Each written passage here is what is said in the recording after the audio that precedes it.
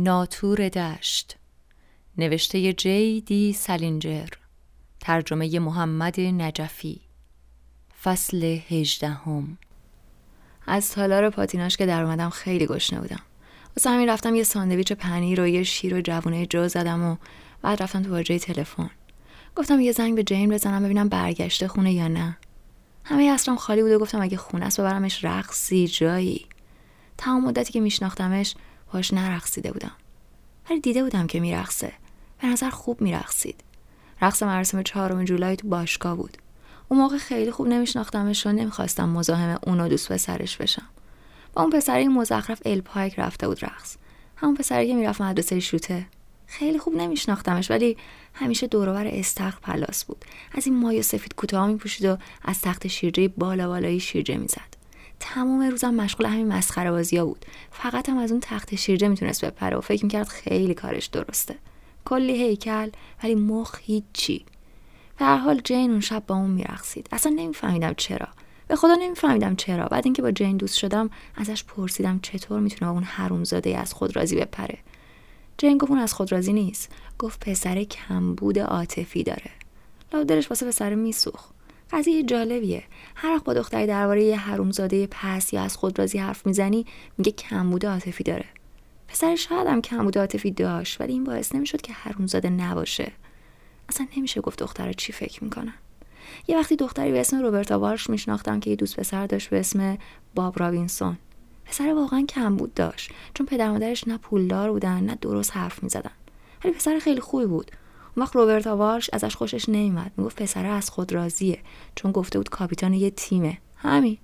قضیه اینه که وقتی دخترها از کسی خوششون بیاد، هر چقدر طرف پست و حرومزاده باشه، باز میگن پسر کمبود عاطفی داره. برعکس، اگه از یکی خوششون نیاد، هر چقدر پسر خوب باشه میگن پسر از خود راضیه. حتی دخترای خیلی باهوش هم اینجوریان.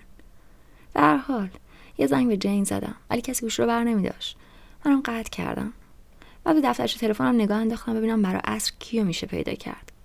مشکل اینه که تو دفتر تلفن من فقط اسم 3 نفر هست. جین، این مرده آقای آنتولینی که تو مدرسه الکترون هیلز معلمم بود و شماره دفتر پدرم.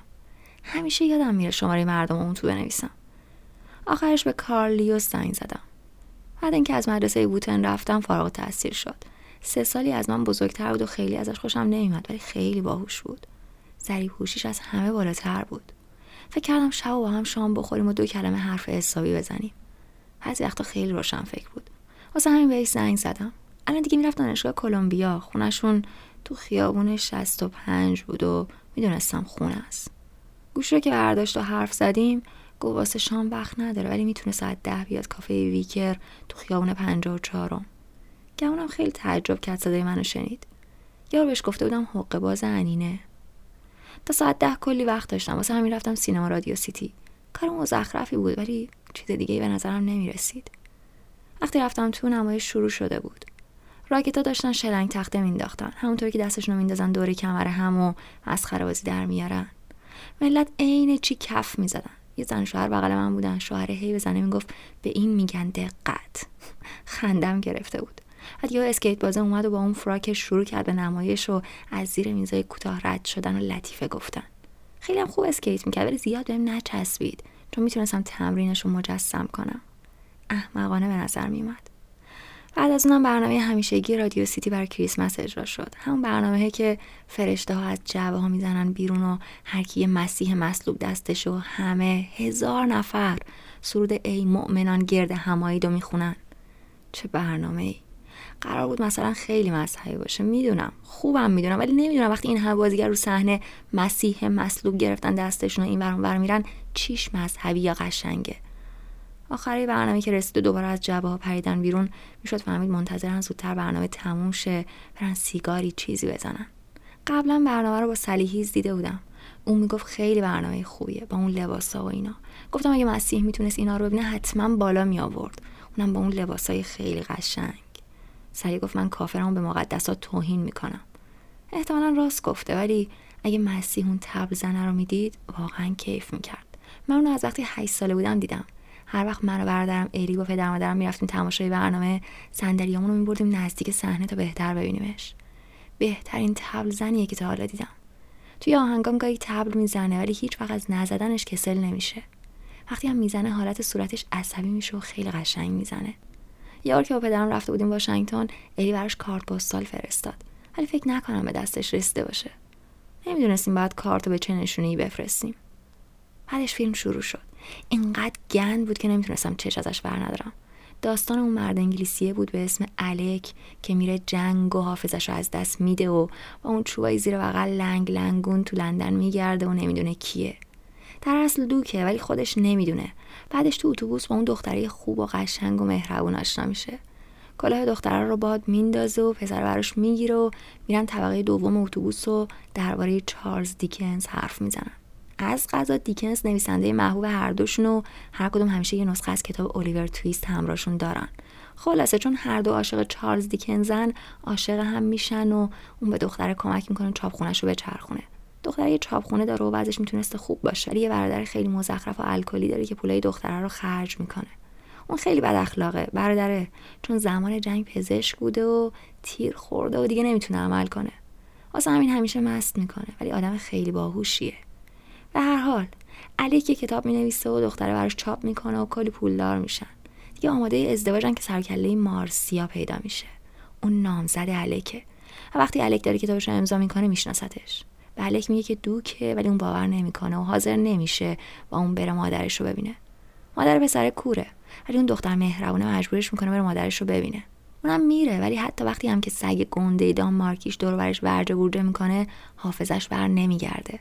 حتی وقتی مادر به صورتش دست میکشه و خرس اسباب بازیشو که بچگیاش تا صبح روش تف میریخته بهش نشون میده، بازم فایده نداره. ولی یه روز چند تا بچه دارن تو چمن‌ها کریکت بازی میکنن و یه ضربه میخوره تو سر پسره و حافظش برمیگرده و میره خونه. پیشونی مادرشو میبوسه و دوباره مثل یه دوک زندگی میکنه و اون دختر خوبه رو که چاپخونه داره فراموش میکنه. بقیه داستانم تعریف میکنم، ولی دیگه میترسم بالا بیارم. دیگه چیزیش نمونده که اگه نگم داستان خراب شه. اصلا داستانش چیزی نیست که خراب شه. به هر حال آخرش الک با همون دختری که چاپخونه داره ازدواج میکنه. برادر دخترم خوب میشه و مادر پسره رو عمل میکنه تا دوباره بتونه ببینه. خودش هم با نامزد سابق الک ازدواج میکنه. آخر فیلم هم همه با دیدن سگ دانمارکیه که چند تا توله سگ تو دهنش گرفته اومده تو اتاق از خنده ریسه میرن، چون فکر میکردن نر باشه و اینا. فقط میتونم بگم اگه میخوای بالا نیاری و هیکلتو گند نزنی این فیلم رو نبین. یه چیزی که خیلی روم تاثیر گذاشت این خانمه بود که بغلم نشسته بود همش گریه میکرد. هر چی فیلم مزخرف‌تر میشد بیشتر گریه میکرد.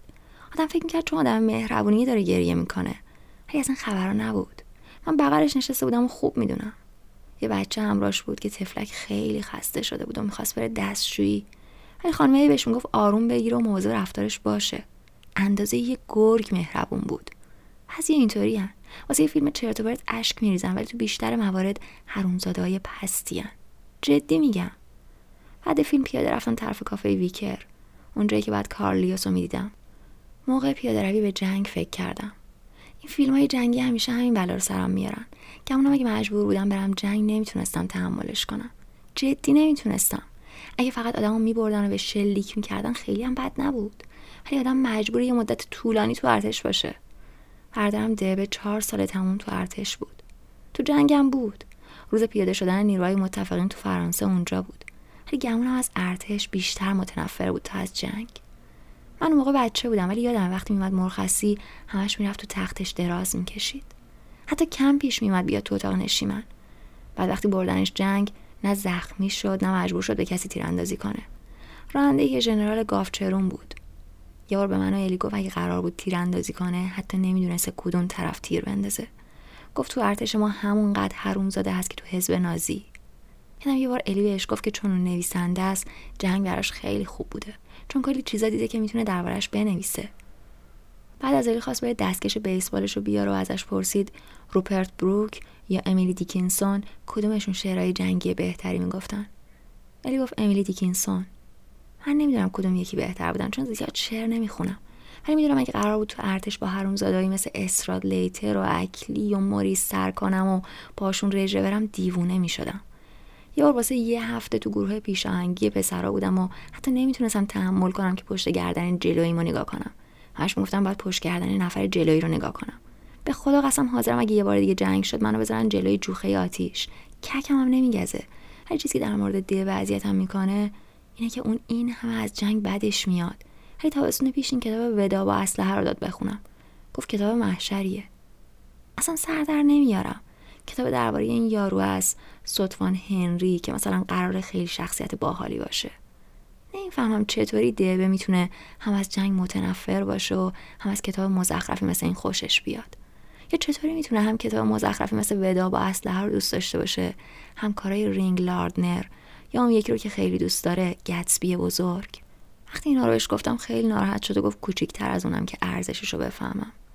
ولی من اینجور فکر نمی‌کنم. منم کارای رینگ لاردنر و گتسبی بزرگ رو دوست دارم. دیوونه گتسبی بزرگم. گتسبی. من که دیوونه‌شم. به هر حال خوشحالم بمب اتم اختراع شد. اگه یه جنگ دیگه شروع بشه میرم میشینم سر بمب. به خدا قسم برای این کار داوطلبم میشم.